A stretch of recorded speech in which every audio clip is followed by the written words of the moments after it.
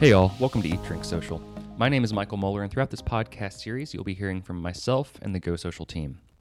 Go Social is a PR and social media marketing firm with offices in both Denver, Colorado and Louisville, Kentucky. We'll be discussing social media trends and influencer best practices in the food and beverage landscape. And if you have any questions and want to reach out, you can find us on Facebook, Twitter, and Instagram, or you can visit our website at www.goforthbesocial.com. From bourbon journalist to bourbon collector and bourbon tour guide, Sarah Havens, aka the Barbell on Twitter, has had a long history with America's Native Spirit. She's recently been appointed as director of marketing at Louisville-based Mint Julep Tours, a tour company that educates people on all things bourbon. And I also consider her one of my dearest friends, not to mention one of my favorite people to drink bourbon with. So without further ado, I'm excited to talk bourbon with Sarah during National Bourbon Heritage Month. Hello. How's it going? It's good. It's good. So I should tell folks that we're actually in Milwaukee, which is not the bourbon capital, but more beer. But do you tell them about your Wisconsin bourbon experience so far? Yeah, I actually tried a Wisconsin bourbon and was aged 5 years. I wouldn't bring a bottle of it home, but I enjoyed my glass. So tell me, when did your love affair with bourbon begin? Oh gosh. So I moved to Kentucky for my first job in '99, and it came right out of college. So I was used to, being in the bars and all that. I never had bourbon. I think we shot Jack in college, but I never knew the difference actually, even between bourbon and whiskey. And then just eventually just kind of became part of what I wrote about. Like that was about the time that bourbon started becoming popular again. Probably like late 2008, 9 around then. So I would get invited to go out to distilleries and, try new products. And then it just kind of grew naturally. My first distillery was Maker's Mark. And once I kind of learned where the tastes were coming from and the barrel and the char and the caramels and the vanillas and everything, then I was hooked for sure. Great. So that's a good question. I mean, have you visited every distillery on the Kentucky Bourbon Trail? There's a couple craft distilleries and newer ones I haven't been to yet towards Lexington. The James E. Pepper I haven't been to, but I've been wanting to go. New Riff in northern Kentucky. I've been wanting to go to that. So I've got some work to do still. But all the big guys, the original, like Makers and Beam and Woodford, I've been to all those, Four Roses, and yeah. So tell us, which distillery is a must-see and why? Yikes. I don't have a favorite, but it's the one you're driving me to. Hey! Just kidding. But no, some of my favorites to take people for the very first time, if they haven't been, definitely would be Maker's Mark, just because it's so quaint out there. It's kind of towards Bardstown and a little beyond in Loretto. And on your way, you can actually stop by Jim Beam and a few others, Old Barton. I'd say Maker's Mark. And then Woodford Reserve is the iconic Lexington, the scene that you picture when you go to Lexington, the horse farm, right? I mean, you have to drive through a horse farm to get to the distillery. So it's so beautiful out there. I like it in the fall, and then it's pretty in the spring. It's just anytime. Great. Yeah, it is a really pretty tour. So you've been giving tours and now you're marketing them. What have you learned about distilleries or Louisville's bourbon scene that you didn't know about before you started working with Mint Julep Tours? Just how many distilleries we had in Louisville before Prohibition. There was probably, they say, like around 50 to 100 bourbon-related companies right along Main Street and Whiskey Row. And they were all situated there so you could roll the barrel out to the river just because of gravity, because they didn't have anything to, transportation back then wasn't great. And we just needed to get to the barrel to the boat, the shipping boat to send down to New Orleans or wherever it was going. So, yeah, it's been neat kind of learning all these little facts. Oh, I did not know that. I didn't know about the whole river thing. That makes a lot of sense. So who are some of your favorite personalities in the bourbon world today? Oh, gosh. I would definitely say Fred No at Jim Beam, and his son Freddie. He just came out with a new little book, and I got to do a media trip with them and spend some time learning about the new release and everything, because they're always fun. Jimmy Russell of Wild Turkey, and his very cute wife. I mean, I'm just amazed. He's still working just about every day down there, and he'll come out and he'll be sitting in the gift shop, and people will be shaking hands, buying bottles, and having him sign it. I mean, every master distiller, I have a crush on, I think. So do you have any particularly like funny stories or good stories that or conversations that you've had with any of them that have made you laugh? I mean, if you get Fred No like out, just talking in his element or something, he says some pretty funny things. And actually, I think it was a Bourbon Affair event, we actually got to go fishing on one of their little lakes on Jim Beam, and Fred was there like baiting everyone's hook because nobody wanted to, touch the worm, and so it was just kind of a fun experience fishing with Fred No. Cool. So we hear you actually incorporate bourbon into your home decor. Tell us about the Bourbon Bungalow. Well, so I guess I've turned into a little collector, but I'd say I'm not collecting. I'm going to open them eventually, but I just have a lot of bottles currently open, and I don't want to open too many because they're saying now that like once you open the bottle, you should probably finish it within a year. So I didn't. So when you come down, it might look like I have some bottles. A lot of bottles, but basically I'm just, storing them for the apocalypse or something. But I'm actually thinking beyond the bottle. I'm thinking of decor. I'm thinking of couches. I'm thinking of shelves. Yeah, there might be. Yeah, there's this big bourbon barrel couch that I found on Facebook Marketplace that I have down there. Let's see. Lots of shelves. I have I just got a coffin that that has been turned into like bottle shelves. I think it actually was just a promo from Bacardi, but I kind of just spray painted over all the logos and stuff, and then so it makes a really nice. It's black obviously for a coffin, and then the shelves are red, so it really makes a good shelf for my Maker's Mark collection. But technically, I mean, Bacardi would be rum. So are you letting rum into the bungalow? That's why I spray painted over it. So no. Well, I've got other spirits down there. If people are visiting want something else, I've got Castle and Key vodka and gin and rum. I like rum when I go to Florida. So I know you had your eye on like a Maker's Mark shutter. Did that ever happen? Oh no. I had talked to people at Maker's Mark to try to get because I love when you go there, everything matches. There's every building on the campus has these shutters with like a little bottle of Maker's Mark cut out in the middle. They're obviously they're custom made, so I kind of wanted to get those for my house because I painted my front door Maker's Mark red. It's a long story. My friend of mine had leftover Maker's Mark paint from when she designed their Gallapalooza horse, so that's why I had that paint. But so I was kind of wanted to do a whole Maker's theme, but yeah, they couldn't track down the guy, and I just needed to get shutters up there. Well, there's always tomorrow. So you mentioned you have quite the bourbon collection, and as your friend, I know you're always looking for a deal or a rare bottle. I heard a story even on the ride up to Milwaukee that you were sitting outside of a little liquor store in Indiana waiting for it to open. So tell us, A, did you find anything in the Indiana store? And B, like if I was someone who was just starting to collect bourbon, what tips would you have for me? Well, I didn't know it didn't open till 10.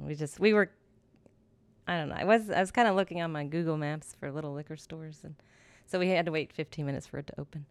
But I did find they had a store pick. So those are, in my opinion, kind of, they automatically become collector's edition things that you want to keep or open. I mean, so basically a store or a bar or somebody, if you have enough money, you can go to a distillery and pick your own barrel of bourbon, and those are called store picks. So you'll notice a little sticker usually on the bottle saying this was hand selected by, Butchertown Grocery or Westport Whiskey Wine.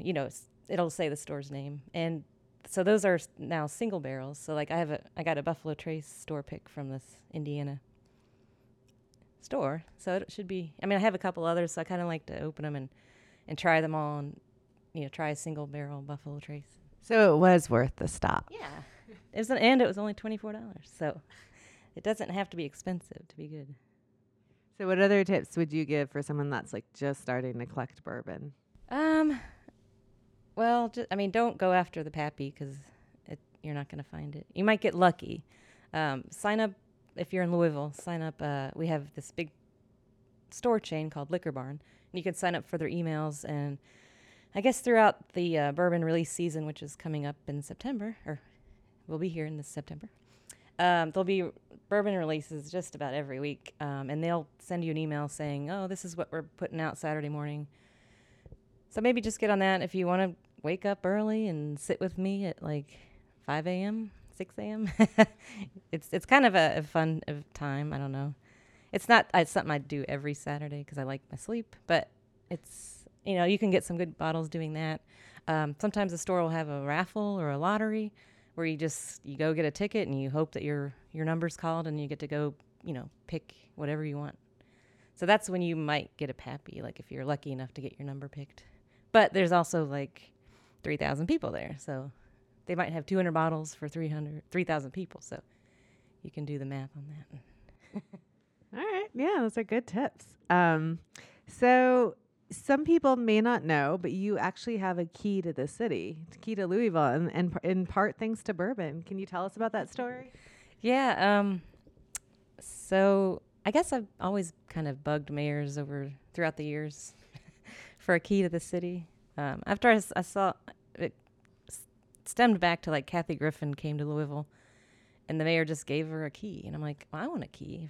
Like, why is this comedian? I like Kathy Griffin, but I want a key too.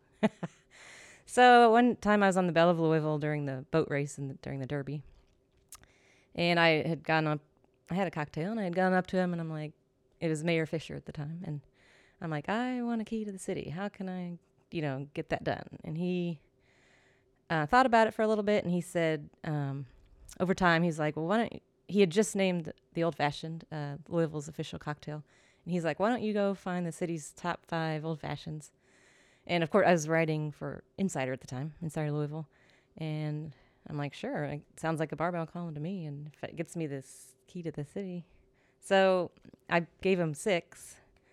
And I've given him 5 more. I've done it 3 other times just to get the best.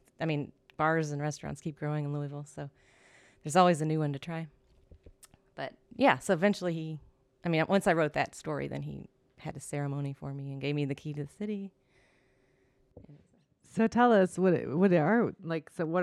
is the best old fashioned in Louisville, in your opinion? The very first one I did was Bourbon's Bistro, and that's been a restaurant and a bar that's been around, I think, since 2010, like right when the bourbon, even before the bourbon boom was hit. And they have I think the bacon maple old fashioned was delicious. Yeah, and they made it from Knob Creek. So you want to have a strong, kind of higher proof bourbon.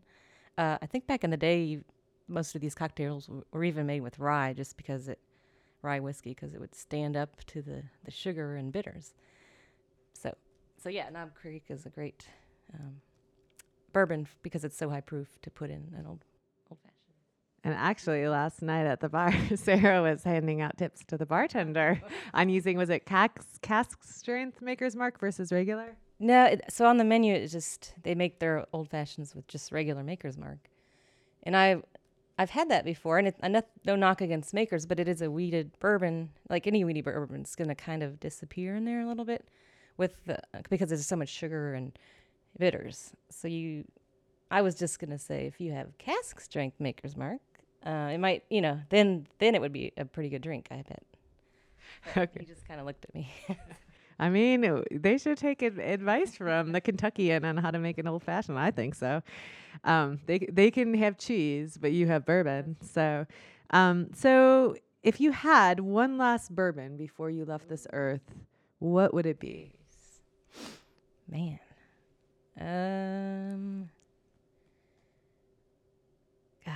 One time I tried at a bar. It was like $30 a shot or pour. It was the William LaRue Weller, and that's part of the Buffalo Trace Antique Collection. It's in that tall, skinny bottle. I don't have any of those. That's one of my bucket lists to get some of those in my collection. But yeah, that was a good bourbon. Is that the one we had at the schoolhouse when you came? Yeah, I had it twice. So yeah, we were in not Savannah, Denver, right? Yes. Okay, so if you're in Denver, you can get it at the schoolhouse in Old Town Arvada. They have a bottle. So it was pretty. I remember it being reasonably priced. It was even less than 30 there. Like in Louisville, it was 30, but it was less than 30.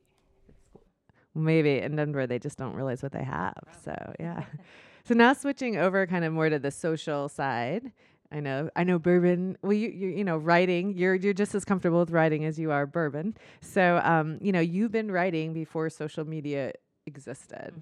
So and you went to Ohio University and studied journalism. But how have you seen social media impact traditional media? Gosh, I mean, I think we all had to scramble. We're like, what are the kids doing? Like, what is this Facebook thing? I mean, I started working at Leo Weekly in '99, and we still laid out our paper and sent it off to the printer. We didn't even use pagination at the time. Like, we were using wax and cutting out, stories and pasting them down. And so, yeah, we didn't have a website for a long time. And then when we did get one, it was very basic. And so, yeah, it's just been weird. I mean, I think it's good. I mean, so now having worked at Insider Louisville, which was all online only, and we didn't have a printed product, we had to rely on these social platforms like Facebook and Instagram and Twitter to spread our stories out. Because we found most people didn't just come to our website; they would read the story on Facebook because we shared it, or then it gets shared by other people, and so it's just been interesting. So I guess that's a good question. When you did start posting for Insider Louisville, like on their Instagram, for example, did you take a different approach there at all than you did with your personal social accounts? We didn't actually. Instagram was like the lowest on our chain of let's just get things on Facebook and Twitter. So I kind of took our Instagram account, and would post if I was at a bourbon event. So if you get on there now, I think it's still up. You'll notice that most of the pictures are from bourbon and cocktail competitions and stuff like that. So, yeah, I forget the question. Well, I'll just kind of lead you in the direction I want you to go, because I remember that you started using filters, so that was something. So I had a younger coworker, and she's the one who put all that together using the Vizio filters, and she kind of picked, because there were so many bourbon pictures, she picked a filter that worked well with the colors of bourbon. So I still have that on, as a tool on my phone. I think I'll maybe start using it for my own stuff, or with my new job, or see how it looks. Okay, so as a journalist, do you feel the success of your stories were measured by the shares or the likes on socials that the stories got? I mean, it was frustrating when you spent a week writing a feature story on maybe Jim Rutledge, and then I also that same week wrote a little the fair is starting this week too, and here's the lineup, and that the fair story gets way more shares and likes than my feature story on somebody that. But I don't, obviously the feature story was a better written story. It was more interesting, and had quotes, and so I just you never know what's going to hit people, and you just keep writing. And I like, if I could just write feature stories, I would, but then we have to write the little ones too, so it all kind of went into the same bucket. Yeah, no. So to that point, and it doesn't have to be the top story, but what were one of the stories that pop out in your head as being the most shared on Insider that you were really surprised by the engagement?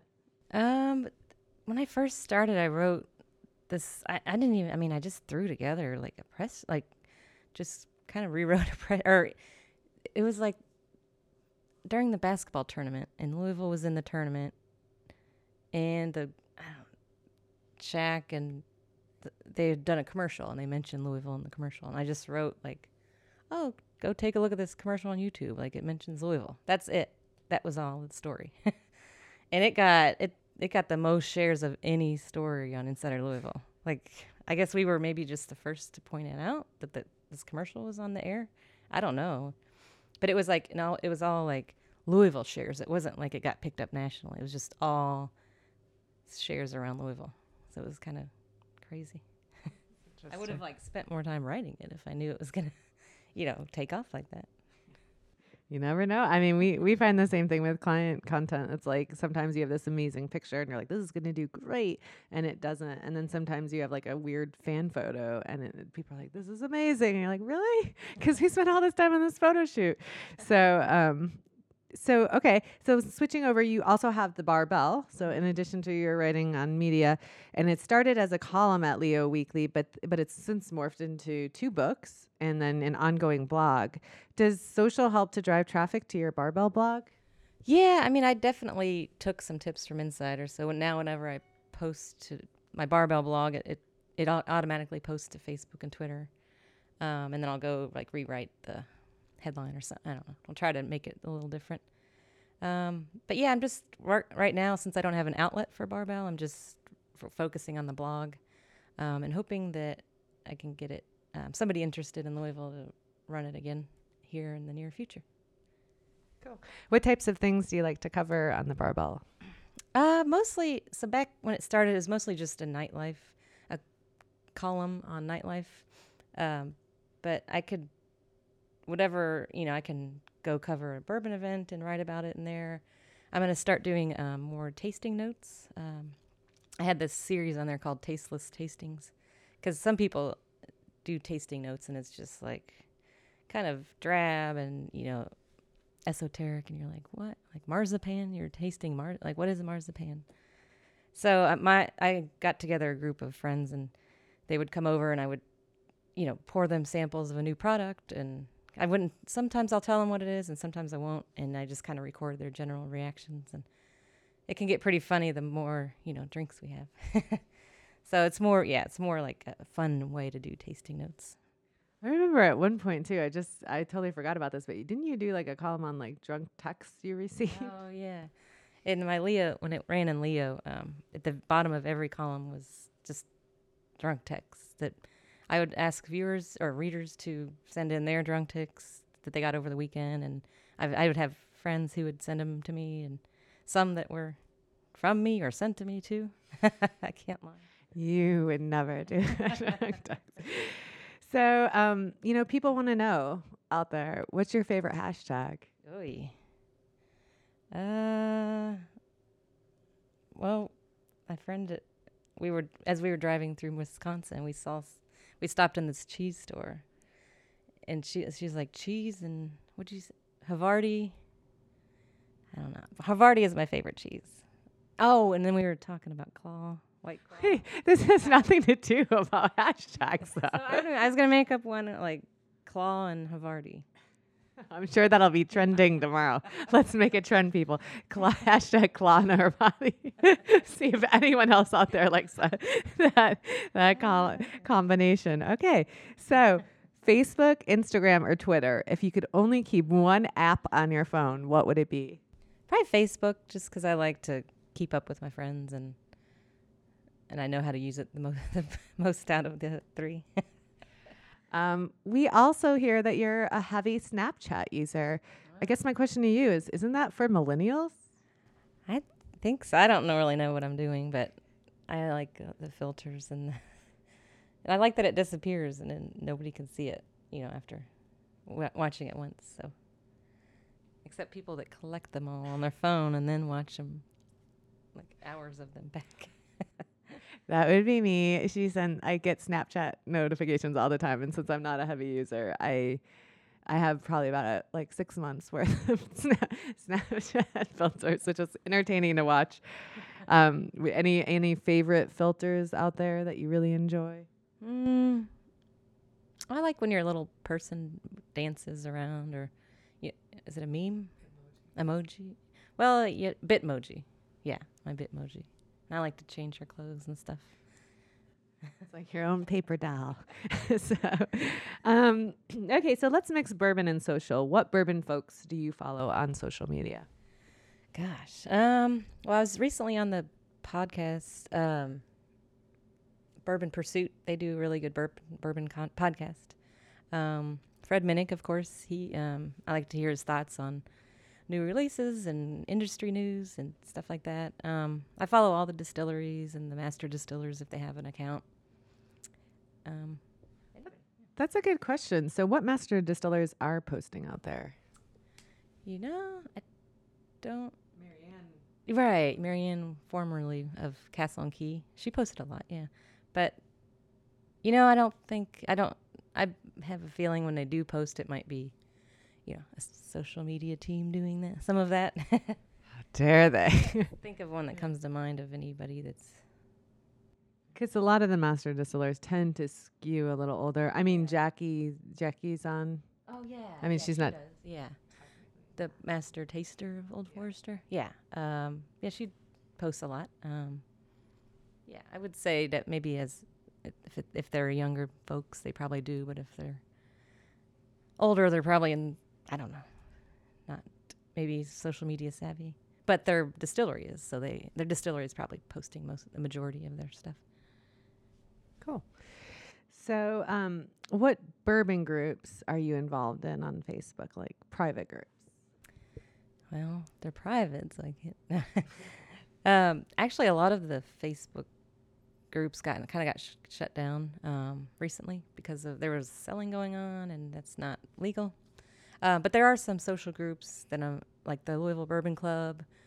Sometimes people just kind of talk about new products, and they'll be like, "Hey, this Kroger on Goss has, Old Forester 1910. It just came back out on the shelf, something like that." And so I'll run over there and get one. There's all kinds of groups. You showed me one this morning that you are a member of. I'm kind of embarrassed for you, but you want to tell everyone? It's like a White Claw group of Louisville. I got on there. I don't know. There's a lot of industry folks in there, and just kind of they're making fun of the claw, but at the same time, they're embracing the claw. So I don't know.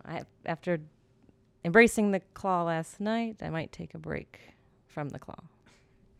I think that'd be a wise decision. So, any upcoming projects or books that you want to plug? Just kind of maybe follow me over at what I'm doing at Mint Julep Tours. We have our Bourbon City Cruisers, which are our little tuk-tuks that I drive, and we have a host of tour guides and stuff driving too.